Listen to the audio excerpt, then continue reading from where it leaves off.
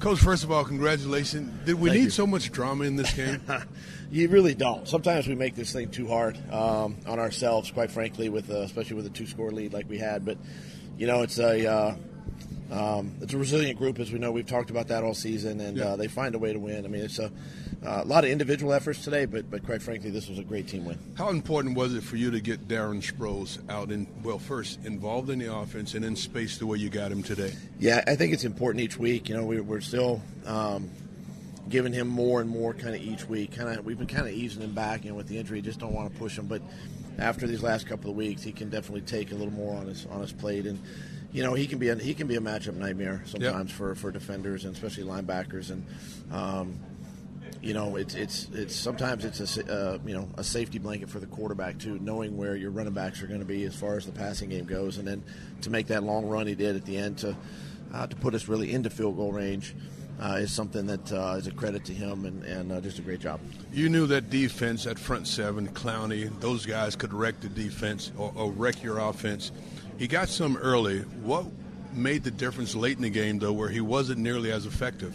I think when you get in those situations that, first of all, Clowney and J.J. Watt, these are tremendous players. Yep. These guys are tremendous, and J.J. kind of had his way a little bit early in this football game, and really the whole game, I guess I should say. But I think it comes a time where they started moving him around too late in the game. So once you start moving him around, you pushing him through the middle of the pocket. I understand what they're trying to do is put a little pressure up the middle, and he's a long guy. You could probably bat some balls down, but great job by our offensive line, just handling him late in the game and allowing Nick to complete some balls. You talked about the individual performances in Nick himself, throwing for 471 yards on the day. How big was his performance? And then coming back in after that big hit.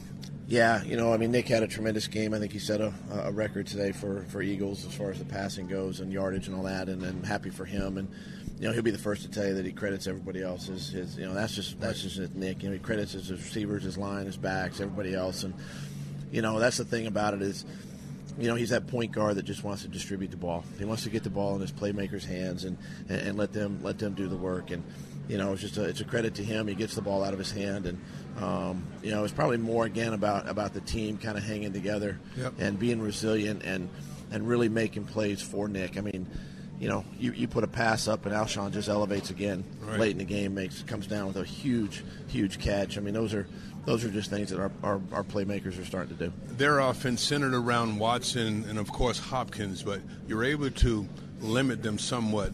What was the plan with their quarterback? Well, number one thing is we try to keep him in the pocket. Yes. And if you can't, then you have to try to get him down in space. And there were times today where we didn't do a very good job of either one. Now, credit him. He's a tremendous athlete. He broke out of some tackles today that are just kind of wow moments, and he's going to continue to grow and get better. But, if you can kind of isolate him and control him, keep him in the pocket, you can get him on the ground and force him to make some erratic throws. But he's a special player, and Hopkins is another one of those receivers that can be very explosive.